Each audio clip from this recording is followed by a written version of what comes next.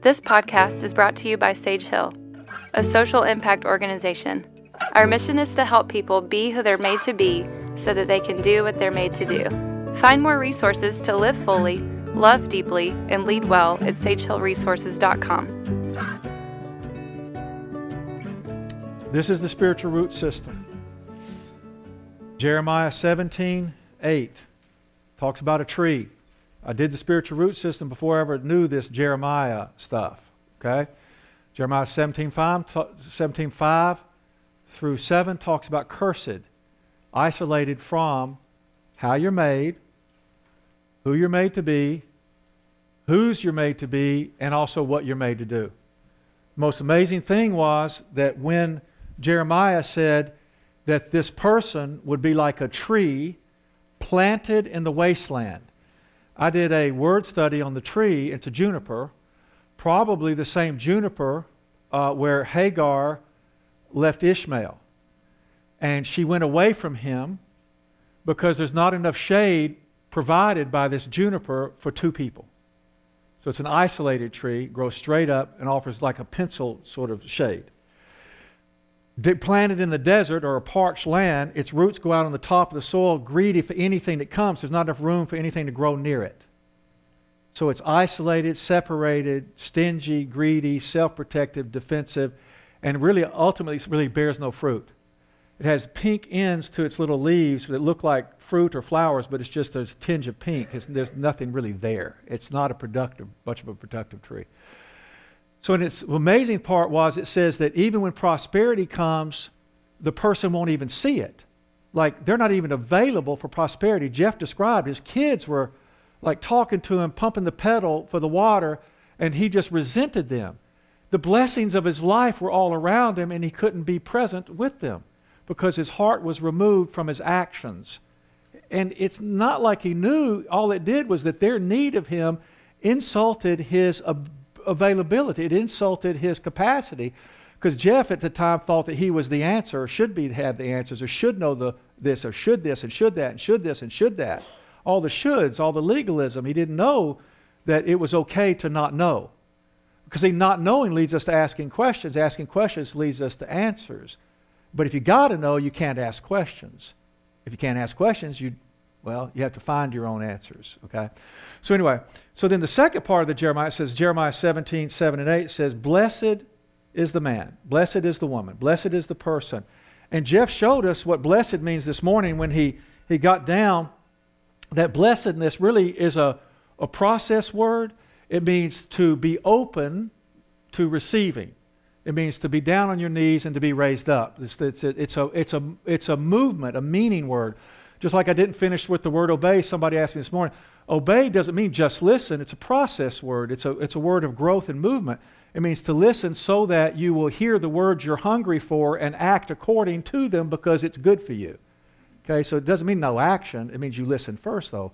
Like, what am I doing this for? You ask questions so you understand what's happening. So anyway, it says that the person who is blessed is the person who trusts in God, which means that their heart is available to God, who has confidence in God, which means that you're loyal with because of the experience with God. Like, hey, he'll show up. He'll be here. Just wait. He'll be here. And if he's not, we got a lot of talking to do. Like, where'd you go? Where have you been? What did you do? So in other words, you've got a relationship with God where you can say these things. It's better than a parent. There's no having to caretake the parent at all. You don't have to caretake God. God can handle your heart. He can handle what the minor prophets were best at doing, complaining. I mean, that's Habakkuk's complaint and Jeremiah's complaint. And then, everybody's complaining. And God goes, yeah, bring it. I'm going to stand right here till you answer my complaint. These were called prophets. They were like, God liked them a ton. So they didn't get rejected. So it says, blessed is the person who trusts in God, who has confidence in God, whose loyalty with what they know. That person will be like a tree whose its roots go out into the waters and it drinks. So when roots are fed, they get fat.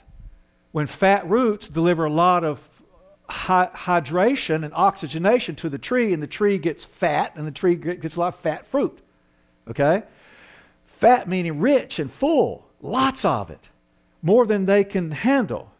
which means they're rich, which means like, come get some of this fruit. Man, I can't stand having all this. Come get some. You're giving out of your fullness. You're not giving out of your shouldness. You're not getting out of your have to because you don't see it as a sacrifice. You see it as an opportunity to participate in the sacred. And what is most sacred? A human being fully alive to how God made them, which means they've gotten themselves, they've become themselves, and now they're giving themselves away. You cannot give what you do not have. You cannot give what you do not have. If you don't have heart, you can't give heart. If somebody comes over and they want you to listen to them and care about them, if you don't care about you and you don't even listen to your own heart, then how are you going to listen to theirs? Pretend, act like, memorize stuff, give them the right words, say something scripted. You know, that whole thing, you know, where you read about learning how to talk to people so they don't know that you're not really giving them anything. That kind of stuff, you know, crazy stuff. Anyway, so these roots, what was amazing was the roots go out into the living water, and the living water is relationship with God and relationship with others, okay? Now, I want you to know that God talks to us, and I'm going to move very specifically. God talks to us. Now, based on my experience and some people I've been paying attention to for a long time, listen to them, but based upon what I've watched and seen, God talks to us in 5 ways. I'll tell you what those ways are, okay? Now, I'm not saying it's the end-all and be-all. Remember, I didn't go to theology school, so go talk to them. But take this to them and say, hey, this would, you know. God talks to us through prayer, which means we're talking and listening. And when we're praying, we're sharing that which we hunger for, need, wish, want, you know, struggle with. And the more you're able to say what hurts, the more the doctor can give the diagnosis and the cure. Right? Does that make sense? Like when I go to the doctor, I say, doctor says, well, what's going on? What hurts? I say, doc, you figure it out. You know everything. I'm not giving the doctor any help in helping me, any direction in directing me, any offering to be healed. You see? It's amazing. My exposure to the doctor is a direction towards my healing. So God talks to us through prayer. God talks to us in our circumstances. And He doesn't give you things to figure out. He gives you things to ask about. You hear the poetry? You got to kind of feel it. See? Funny thing. I was with a bunch of guys in Atlanta. Y'all heard Lecrae? Okay. Tadashi. You know Tadashi? So I'm dressed kind of hip-hop like today. And but I was dressed more hip-hop because I thought about what I needed to wear before I went. So I had on striped pants, brown pants with a white stripe, a little bit kind of loud, right? And then I had on a check shirt. Conflict. Do you see? A man in conflict, right? And my hair and everything was the same. You know, it's like, because I didn't want to say I was like trying to like get approval or anything, like, you know, I still me. And I said, Tadashi, I thought about coming here because I wanted to do, you know, let you know I'm hip hop too. Because I'm with you, you know. Tadashi is a gigantic man. He's every bit of 350 and wears it beautifully. He has Samoan, African American. I mean, guys he's cool. And as you look at him, you go, okay, I'm looking right at cool right here. There's a mountain of cool in front of me. And he goes, man, I knew I was in trouble right there. He goes, man, like that's pitiful. Like, man, you got to tell me you hip hop, man. You ain't hip hop. I'm like, I know. That's sorry. But I thought I just want to see what he'd do if I told him I thought I was. I knew I wasn't, okay? But those guys are really cool, and they are really doing this. They've taken in the whole spiritual root system stuff. Lecrae, Tadashi, Pro was with them, Andy Mineo. I mean, they're just like, this is so, isn't it, Jeff? I mean, they're just like really interested in this, and this is a workplace that's taken into this stuff. So it's not about church, it's about home, it's about couples, it's about relationships, families, work, everything. Okay, so circumstances. God talks to us through our circumstances, not things that we have to figure out, but things we ask about. Your job is not to figure out why God's doing something. Your job is to ask God what He's doing. Okay? Why are you doing that is demanding a defense from God. Like he's your personal apologist. No, you need to find out what he's doing. Like, what are you doing? And that means that you're actually questioning in doubt. You're questioning in pain. You're questioning in fear. You're questioning and thinking maybe he's not God all of a sudden. I remember when William, the son I was talking about, I said we pulled into the driveway, and he had a pretty tough injury. And right at the midst when he and Tennyson were going to be playing together in this great, extraordinary moment of their lives, and he got hurt. He was out for 6 weeks of the only probably 10 to 11, 12 weeks they were going to play together. It ends up being an incredible story in the back of The Perfect Loss, chapter 8. Phenomenal story. It really happened. But we'll pull in the driveway. We've been to youth group, and he said, Dad, all I ever hear is it's going to be okay. God knows God's doing this, or this is why God's doing that, and God's doing this for this. And he said, Dad, look, if God did this to me, then he's bad. He's cruel. If God couldn't stop it from happening, he's weak. If the devil did this to me, then God doesn't even matter. I'm like, okay, 1, 2, 3, I think I'm out of stuff. You covered it all. It's like, I didn't have an answer. We pulled in the driveway, and he was like, just really letting it out. And I remember we got out of my truck, and hip-hop truck, and he went to his car. They called his car the Beagle. It was a Buick Regal, and he went and locked it. I'm like, you're locking that 1991 Buick Regal. There's nothing in it, and I wish somebody would take it. I mean, it was just a bad car. I had 2x4 holding up the front seat. He loved it. But he locked his car, and I was getting out of the truck, and he walked from the darkness into the edge of a light that we had right outside our garage, and I walked from the darkness fully into the light to the edge where he was standing. Isn't that a metaphor? I just remember that so distinctly. He was on the edge of the light. I walked through the light to go to him. And that's when he said, hey, Dad, and he had his head just shaved for baseball stuff. I said, Dad, look, listen, I don't really mean what I'm saying, but I know you can take it. And I said, look, son, I don't have all the answers. I just know I'm with you in them.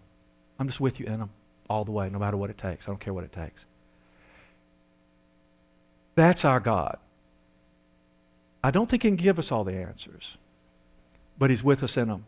That's what that Emmanuel thing doesn't seem like enough. God with us, that's pretty good because we're relationally based creatures. All right. So God speaks to us in circumstances we need to ask him about with our hearts. God speaks to us through the Bible, the big book. He actually talks to us through his word. Okay? God speaks to us through other people. God can deliver some serious information to us through other people, but we're not paying attention to them because we're waiting for a direct verbal revelation from him. Now, I can't listen to you. I'm waiting to hear from God. God sends people to be his voice, not just his hands and feet, his voice. God had experienced a relationship with God back through other people. They showed me a God that they could be with. And I'm like, this is really good. I learned God from people. It was really beautiful, wonderful. I didn't say those people were God. I learned God again from people. I watched them trust and care and give their hearts and so on. So other people. And then we also learned from, I was told not to say this word, but I'll write it and then I'll write the word I was told to say. We also learned from God, hear from God through revelation. But I was told I needed to use the word illumination, so I'll put that down too, okay? I'm not sure how come, but I'll do it, okay? Because I'm obedient. Okay, so in other words, God will enlighten us. He will give us an intuitional recognition of what to do and where to go. And I believe in that with all my heart. Okay? I believe I found an illumination, revelation, and finally recognizing what I've been doing all these years was helping people do what they're made to do so they see who they're made to be so they can do what they're made to do. It's like, I've been doing that my whole life kind of thing. So, well, now there's a name for it. All right. So God speaks to us as we show up. Okay? This is how God's going to talk to you when you bring your heart to God. So the truth is the feelings, which Jeff showed you. Okay? Upon the doorway of the human heart are written 8 words. Here's your doorway. All right? Now the 8 feelings are passwords. What's a password? Jeff asks those cool questions and y'all get, what's a password? Thank you. It's like, I thought it was like, okay, it's not a good question. Okay, so, anyway, so password is a word that allows you to gain access. And you can't get in unless you have the word, all right? So your heart, and this is bizarre. I don't know how come it works. I don't know why it works this way. But I've watched it now for 26 years. And we have worked with the best and the brightest human beings who have ever walked upon the face of the earth. I'm talking about, yes, Yale graduates. And anyway, but we've worked with people from Oxford and Duke and Stanford and they died just the same, just looking as stupid as a rock, because your intellect will not cure our ailment, nor will your willpower or your sense of moral concepts. It's like you got all the intellect, you got all the willpower, you got all the morality, and you look stupid, you look weak, and you look dumb. I mean, and you look bad. Like, whoa, this guy's got a heart problem. Doesn't have access into himself or herself. No access. So what are the words of access? God has given us 8 feelings that allow us access into ourselves. It's wild. The 8 feelings allow you access into yourself. Those are the words that we have. Now, people don't argue about 3 primary colors. Oh, no, there's not 3, there's 7. There's not 3. But look, I'm just talking about, they're 8. I'm sorry. It really kind of, God being elegant, makes it kind of simple. There aren't 48, there are 8. There are 3 primary colors. That's pretty simple too.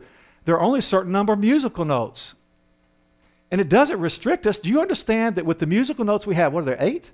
Do, re, mi, fa, so, ti, da, so, la, la. Right? So those 8, right? Yeah. I've got into the Spanish part. I'm sorry. I don't know if y'all are bilingual or not. I don't know what those musical notes are, but there are a certain number of musical notes from what I understand. Some 12 or 8 or something. All right.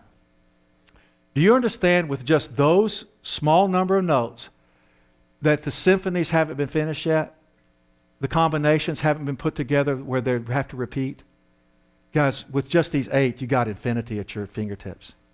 The symphony of your own life. But you got to know how to use the tools, the primary colors, to be able to paint. To be able to take the notes and combine them, conduct them, work them into, weave them into the story, the symphony of your life. All right? And also I want you to hear that these feelings, they're just like organs of the body. Your feelings aren't moral. I know this is so against your parents' teaching or convention that sadness is weakness, anger is badness, loneliness is your ineptitude. Okay? No, loneliness is your need for relationships. Sadness is the capacity to grieve loss because you were attached to something that's gone. And anger is a desire to live. But see, rage is what we've seen most of our lives represented as anger. And rage has nothing to do with anger, because rage is nothing but somebody being terrified of caring about something. Rage is, I'm going to kill you if I have to feel this. Anger is, I'll feel whatever I have to feel to go get this. It's like, I want God to be angry for me. And that would make Jesus the angriest person we've ever met. He'll go to any length, do what he's got to do to get to the one he says he wants. I'm like, okay. Passion, a willingness to be in pain for something that matters more than pain. And most have been taught by our people that anger is a sign of weakness, when actually it's a sign of something mattering.